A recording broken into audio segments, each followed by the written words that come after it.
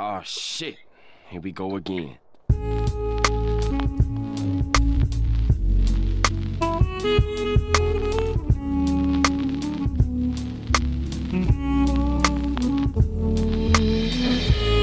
What's up, ballers? Welcome back. April 16th today. Sorry for the lapse in the week on the podcast episode. We've had some life things going on and work, and just with everything going on with the PGA Tour and no golf and no events, we thought it'd be just a good time to take a break and recap and put our thoughts together and come back with the new episode this week. So we appreciate everybody joining back in. This is actually the 1 year anniversary of when we got together to start our podcast. Year ago, this time we were at Blue Jack National. We also were all together to watch the final round of the Masters, which we'll talk about here in a minute. But with that, all three of us are back in the booth this week. We've got both of my two favorite co-hosts that are with me here.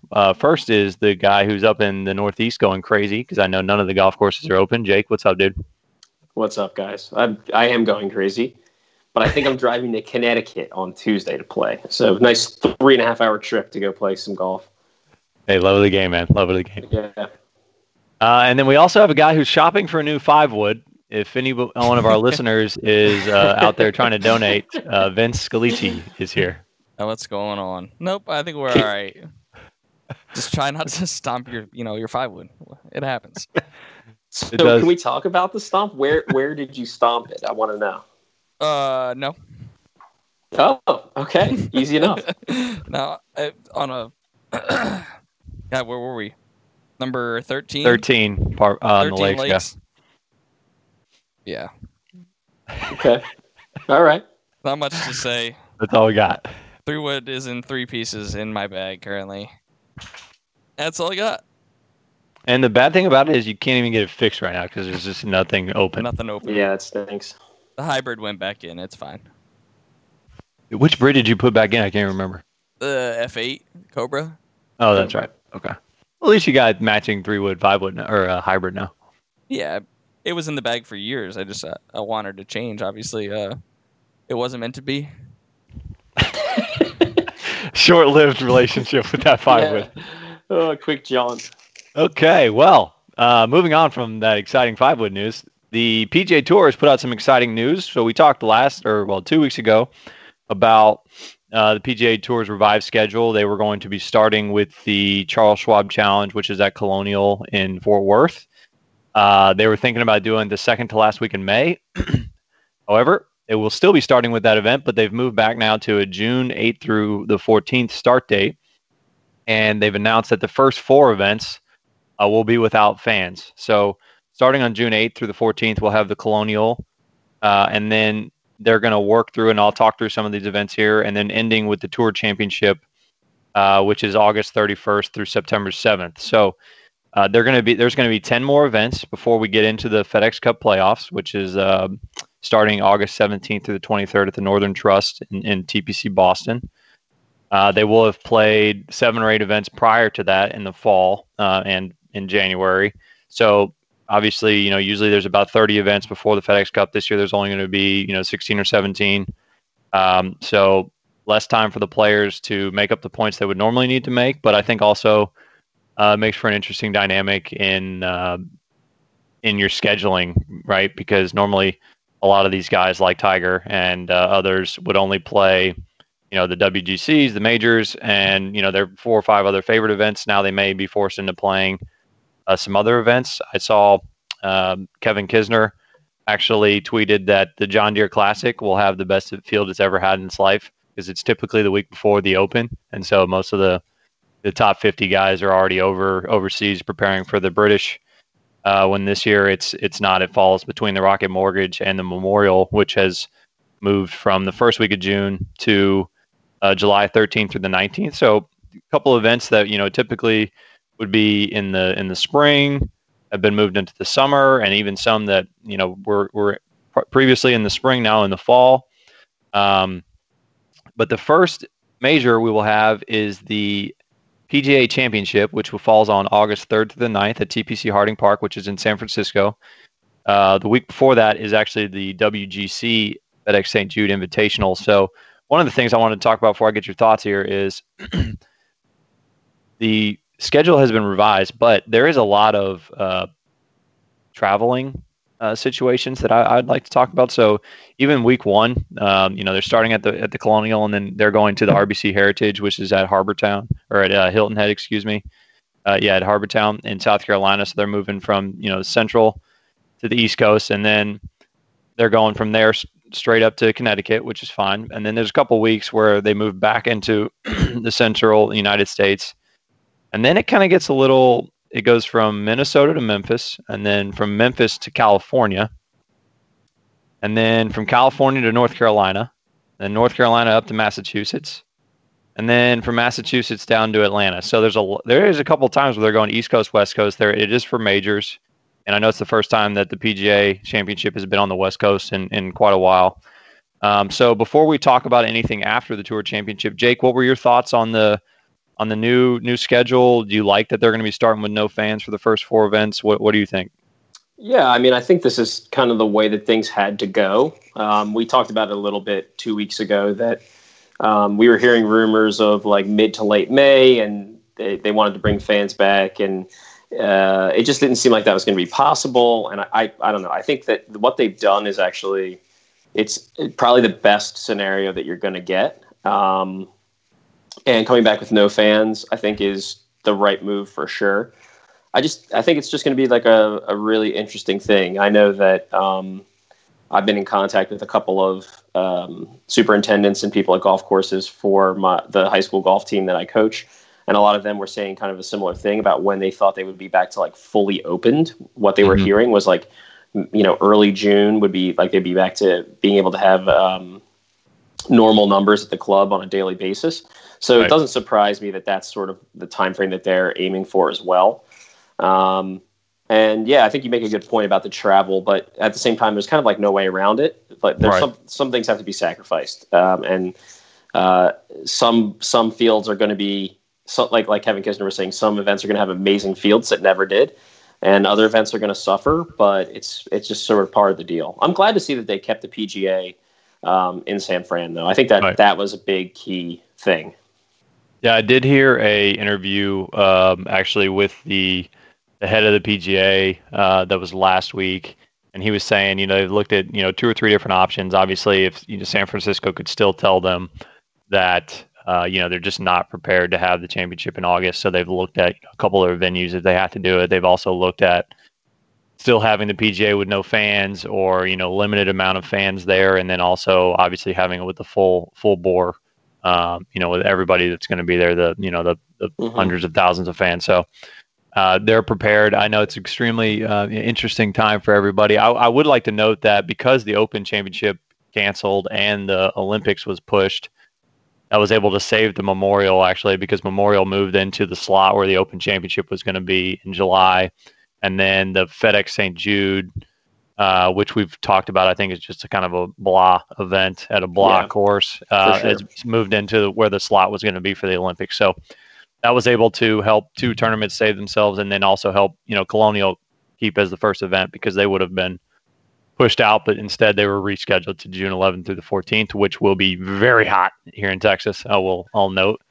But excited to see these events. So they're working through, and I'll work through the schedule real quick. It's the Charles Schwab, then it's the RBC at Harbortown, then the Travelers up in Connecticut, then the Rocket Mortgage, which is where Wolf won last year, or one of the 3 new guys won right up there, didn't they last year? Can't remember. Yeah.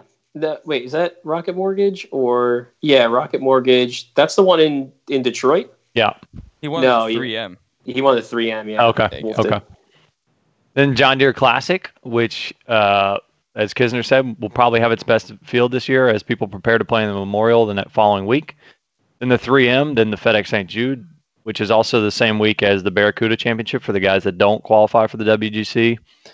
Then the first major of the year, August 6th to the 9th, the PGA. Then we have the Wyndham Championship, the Northern Trust, BMW Championship, and then the Tour Championship. So, interesting there that we're only going to have 1 major actually fall in this year before the Tour Championship. And then after the Tour Championship, which is September 4th through the 7th, we roll into the 2021 fall schedule, which starts the following week, which is typically, a couple weeks off before, which is the Safeway Open, which is out back on the West Coast. And then the U.S. Open, which will be at Wingfoot, is September 17th through the 20th. The Ryder Cup is the following week, which is going to be awesome. You got a major, then a Ryder. Sanderson Farms, then the Shriners, then the CJ Cup. So they're going back out to the Asia Swing, the Zozo Championship. And then you have the WGC HSBC Championship, and then the Houston Open, which is followed by the Masters, which is the slot that the Houston Open has actually been in, which was previously known as a shell, for like 9 out of the last 10 years, other than last year when they moved out, which I think is going to be interesting because it's going to be the first year. This is at the new course here in Memorial after the redesign. I know a lot of the pros are good buddies with Crane, who is he owns the parent company that's the sponsor for the Houston Open.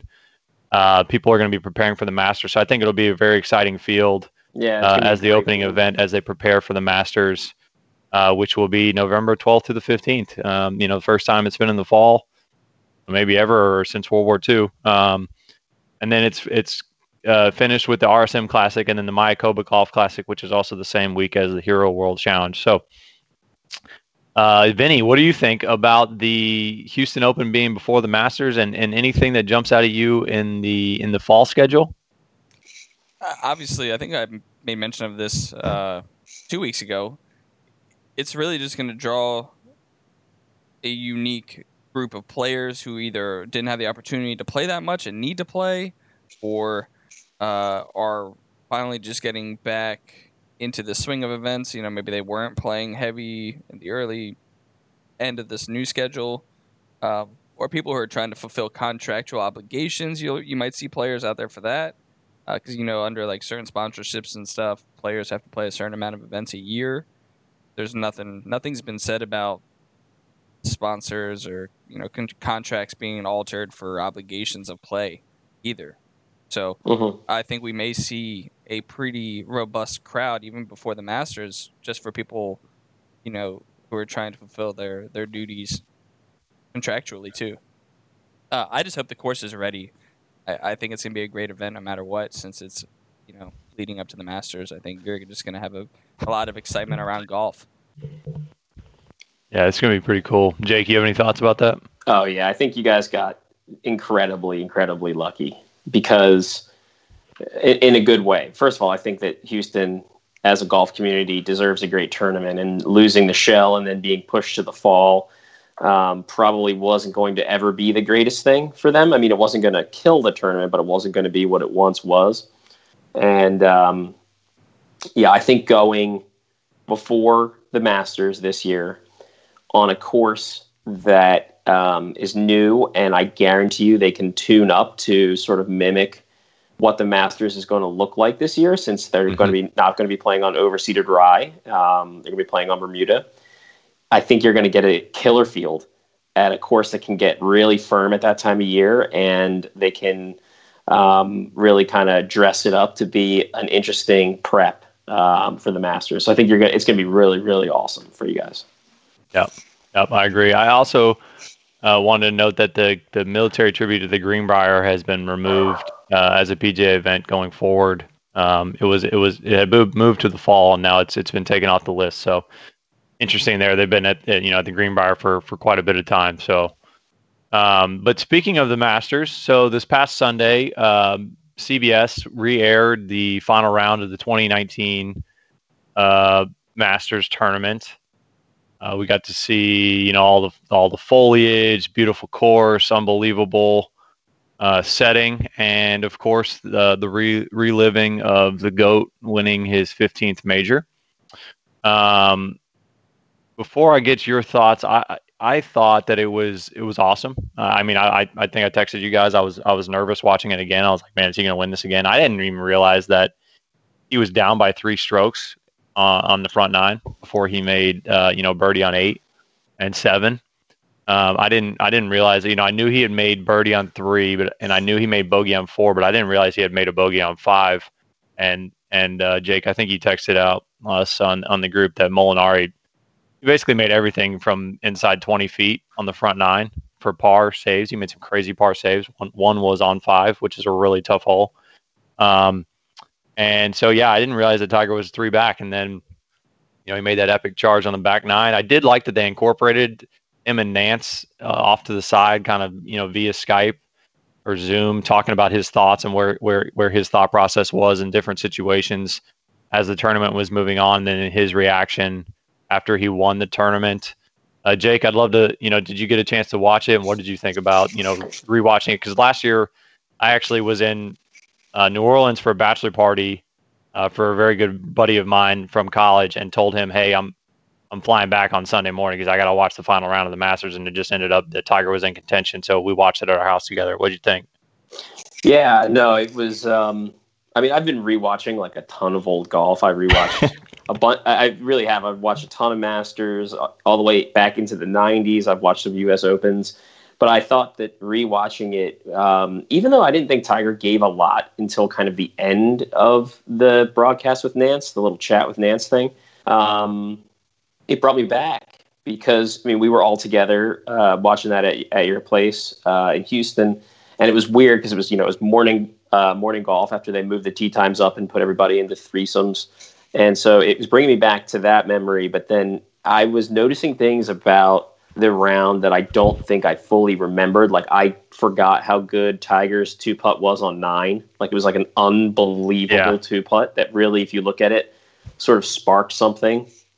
And we talked about Molinari kind of making everything. And I think I also forgot how truly close Brooks was. Like if Brooks makes eagle on 15, like it looks incredibly different coming in, I think, because of what his status is in the game at that moment, right? I mean, he's contended or won in pretty much every major since, 2016 U.S. Open or whatever it is.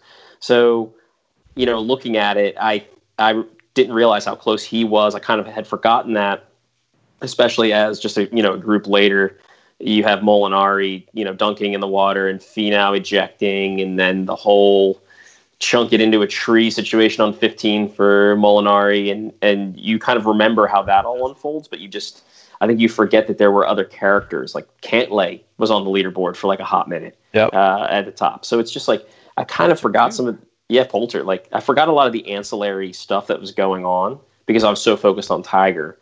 And I think one more thing, I will say that 2 particular shots for Tiger that stuck out to me that didn't stick out to me before. His second on 15, where he's on the right side of the fairway and he hits such a safe shot, but it was a moment where I don't think I realized how in control he was. Like beautiful draw right off the middle tree of those 3 in the background at Augusta, and leaves himself a makeable putt.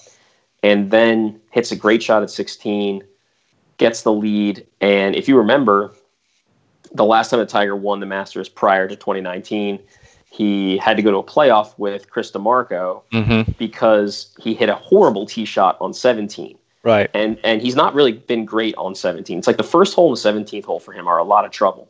And he just absolutely mollywops one on 17. And I completely forgot how clutch that was because I think we were all freaking out like, holy shit, he's going to do this. But like that tee shot for him is a lot of anxiety, and for him to hit that and just basically walk it in is, it's like one of the great parts of that story. I'll tell you where I had the most anxiety was on 18, where he hit his second shot and it came up 40 yards short. I was just like, my God, what is happening right now? But Vinny, I know you were over at the girlfriend's house for Easter. Did you get a chance to check it out for a little bit? I did. I watched it amidst all the crazy cooking and doing some housework all at the same time, bar work and all the above. But yeah, no, I did get to watch it. I watched probably from the 8th hole on, and really the biggest thing is you notice how critical Molinari's mistakes were. Obviously, just on the scoreboard they proved critical, but nobody really thinks he needed to hit that shot like under the tree, Mhm. takes the pine cone, dunks in the water, right? Yeah.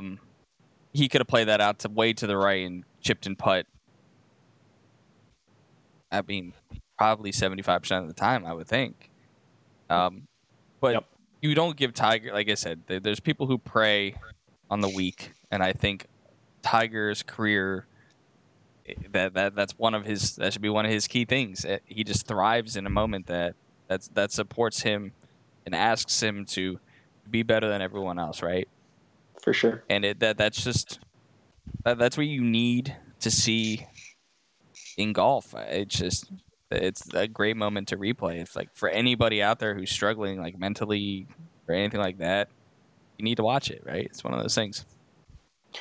Yeah, I think real quick too, because you made a good point about like the Molinari thing, and after all of my rewatching of these Masters final rounds, one thing that I do notice is that golf course, they play it every single year. And there are players that play it every single year that fully like understand it. Like I think Tiger completely understands what he can and can't do for every single shot on that golf course. And there are times where he's like willing to take a risk. Like if I don't pull this off, it might not be the best result. But like I can't tell you how many times on 15 guys hit it left behind that bank of trees and then just purposely hit it like on the far right side of the green and do their best to make a 2-putt, or hit it in that right bunker and try to get up and down. And the same thing goes for on 12, right? Like both Molinari and Finau dunk it because they're trying to hit a cut off the right side of the bunker to that right pin. When if you look at a lot of people who've won, they've simply just said, I'm going right over the bunker. I'm hitting whatever the stock shot is, and then I'm going to try to 2-putt, get my par and get the hell out of there. Go to 13, which is a lot shorter, par 5, where I have a chance to make an eagle or almost a guaranteed birdie in a lot of cases. And so I think that like that is one of the most interesting things about rewatching, and it's probably why we love Augusta so much, is because as a viewer, if you watch it enough, you start to understand I'm not saying every little thing, but some of the things that the golfers understand. And it's because you see it so many times. Whereas if you're like looking at other tournaments, other majors, other golf courses, it's a little bit harder because you don't watch those same courses every single year in a lot of cases. So rewatching it, I was like, holy shit, like this is so interesting to like realize that I know some of the strategy of this golf course just as well as maybe, someone who's playing it for the second or third time. Like I understand where the ball should be going in these spots. So you almost know that trouble's coming before it even gets there, which is really cool. Yeah, I think I said to you guys via text on Sunday that, obviously everybody knows Molinari hit the ball in the water on 12, but in my opinion, he lost the tournament on 15. For sure. He hit it in the water. He dropped a shot behind Tiger on 12, but he got it back quickly on 13, and 15 is a birdie hole, 16 is a birdie hole too. And when he made that mistake on 15, that's when he really lost the tournament. But it was incredible to rewatch.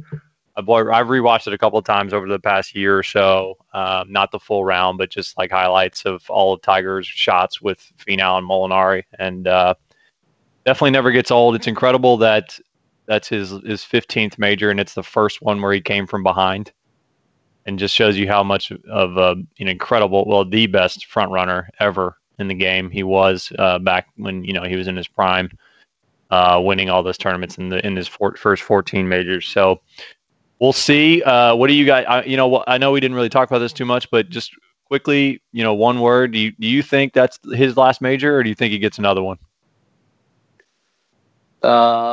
No, I think he gets one more. Okay, Benny.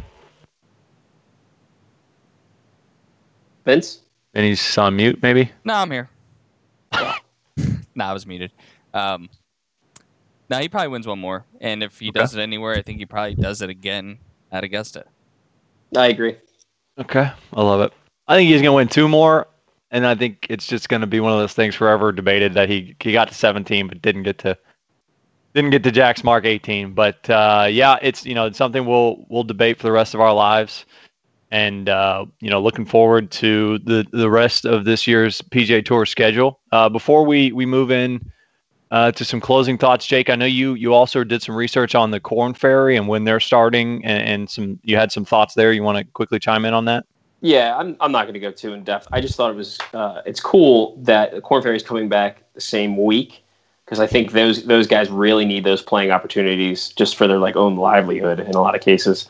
Mm-hmm. But they're doing a brand new event to bring players back, where they're going to be playing the same week as Colonial. They're going to be playing at the Dye Valley course at Sawgrass. So I think that's actually really cool, and it'll give the PGA Tour a chance to televise that, because it's close to their headquarters and they'll be able to get people out there to do that. So you get some live golf on a course you've never seen with Corn Ferry guys. So that should be fun. That is cool also, and this just popped into my head, that it also gives the fan base in that area that was, psyched to go to the Players Championship, a tournament to go and see at that same course. Obviously I don't think they're doing fans though. No, right. You're gonna be right. Oh well. Good thought. Anyways, before we close this, guys, this is the 1 year anniversary on our podcast. So this time last year, we had just finished playing at Blue Jack. Jake, I know you posted some videos and some pictures from last year. What do you guys remember from that tournament or from that day? I guess Jake, we'll start with you. I remember Vince rating the snack stand on 8. Just rate it. The candy store. Granola bar just and going deep on cookies. A mini spicy sausage or something. Get out of here, bro! You came out of there with 3 pounds of food. No, he did have this. He goes, "Oh yeah." He's like, "Oh, can I get that spicy sausage?" And Fuck I yeah, was man. like, "Yeah, I guess you can. Like, I think you can get anything in here."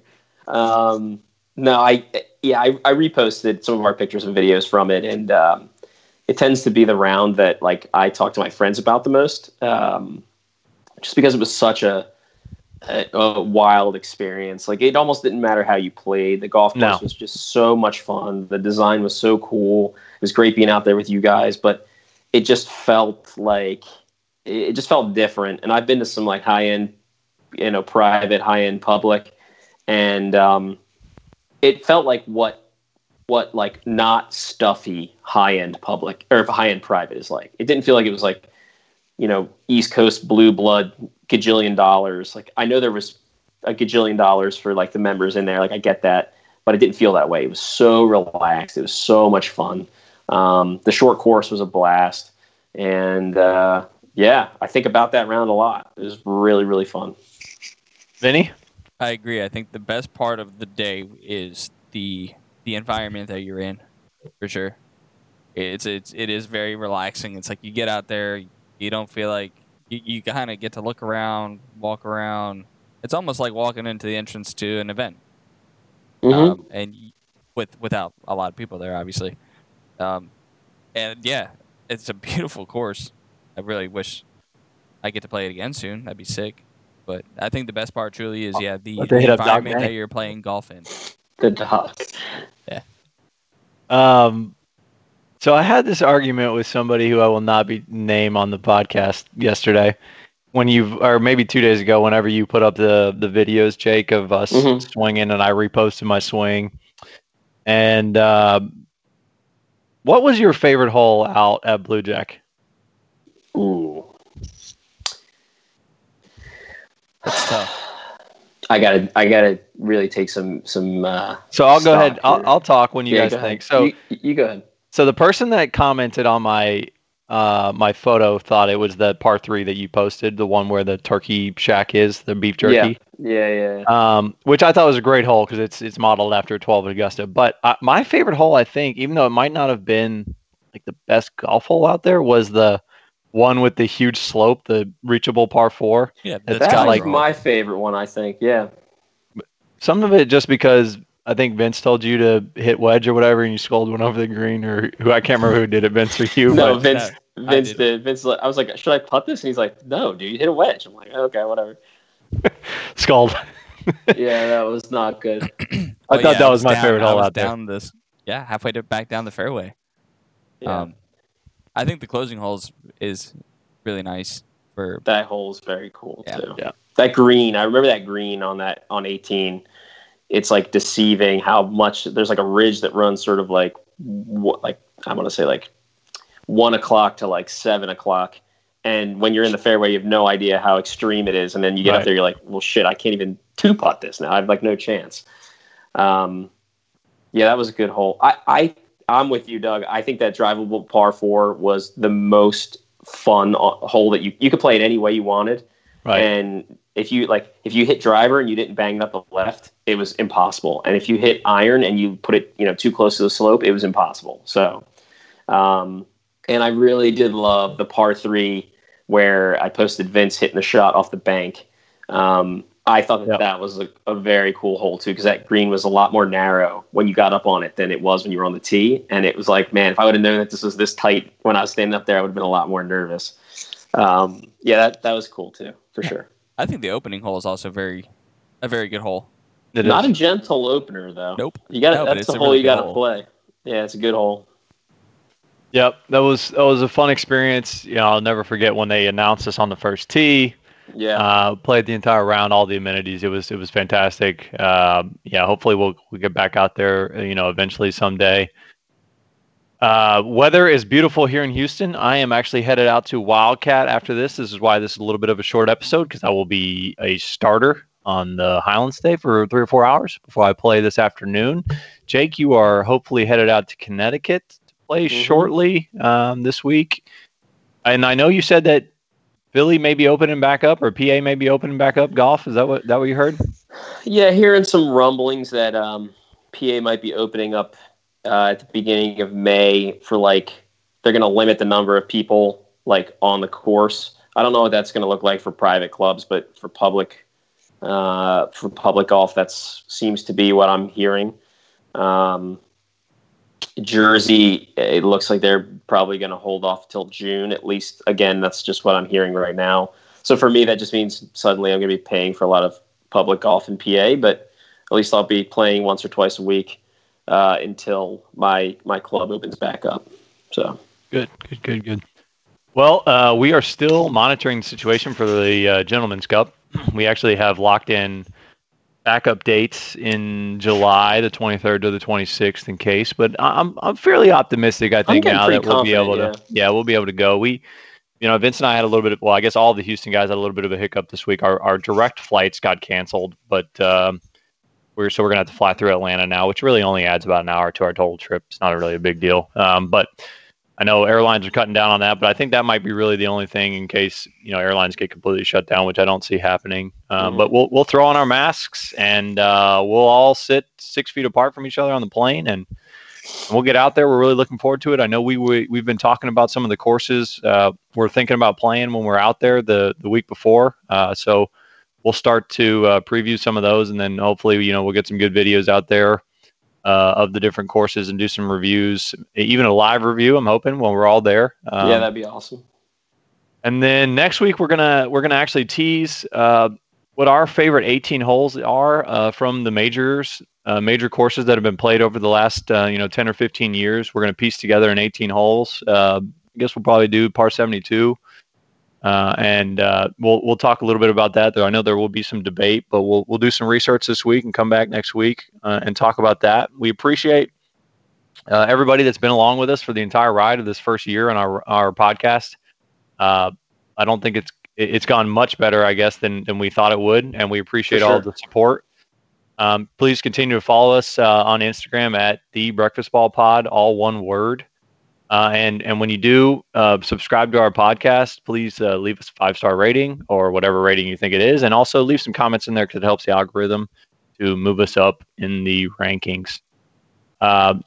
Again, thank you so much for everything. I'd also like to throw out a shout out to one of our Gentleman's Cup teammates, Jamie Mitchell. He had his first newborn baby girl last night, late. So congratulations to him. And we look forward to seeing him at the Gentleman's Cup at the end of May.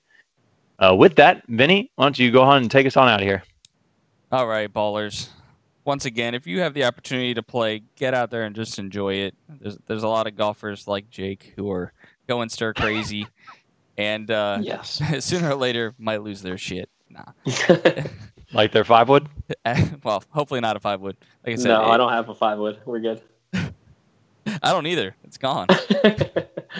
All right, ballers. Thanks again. don't be afraid to hit your breakfast ball. We'll be talking to you.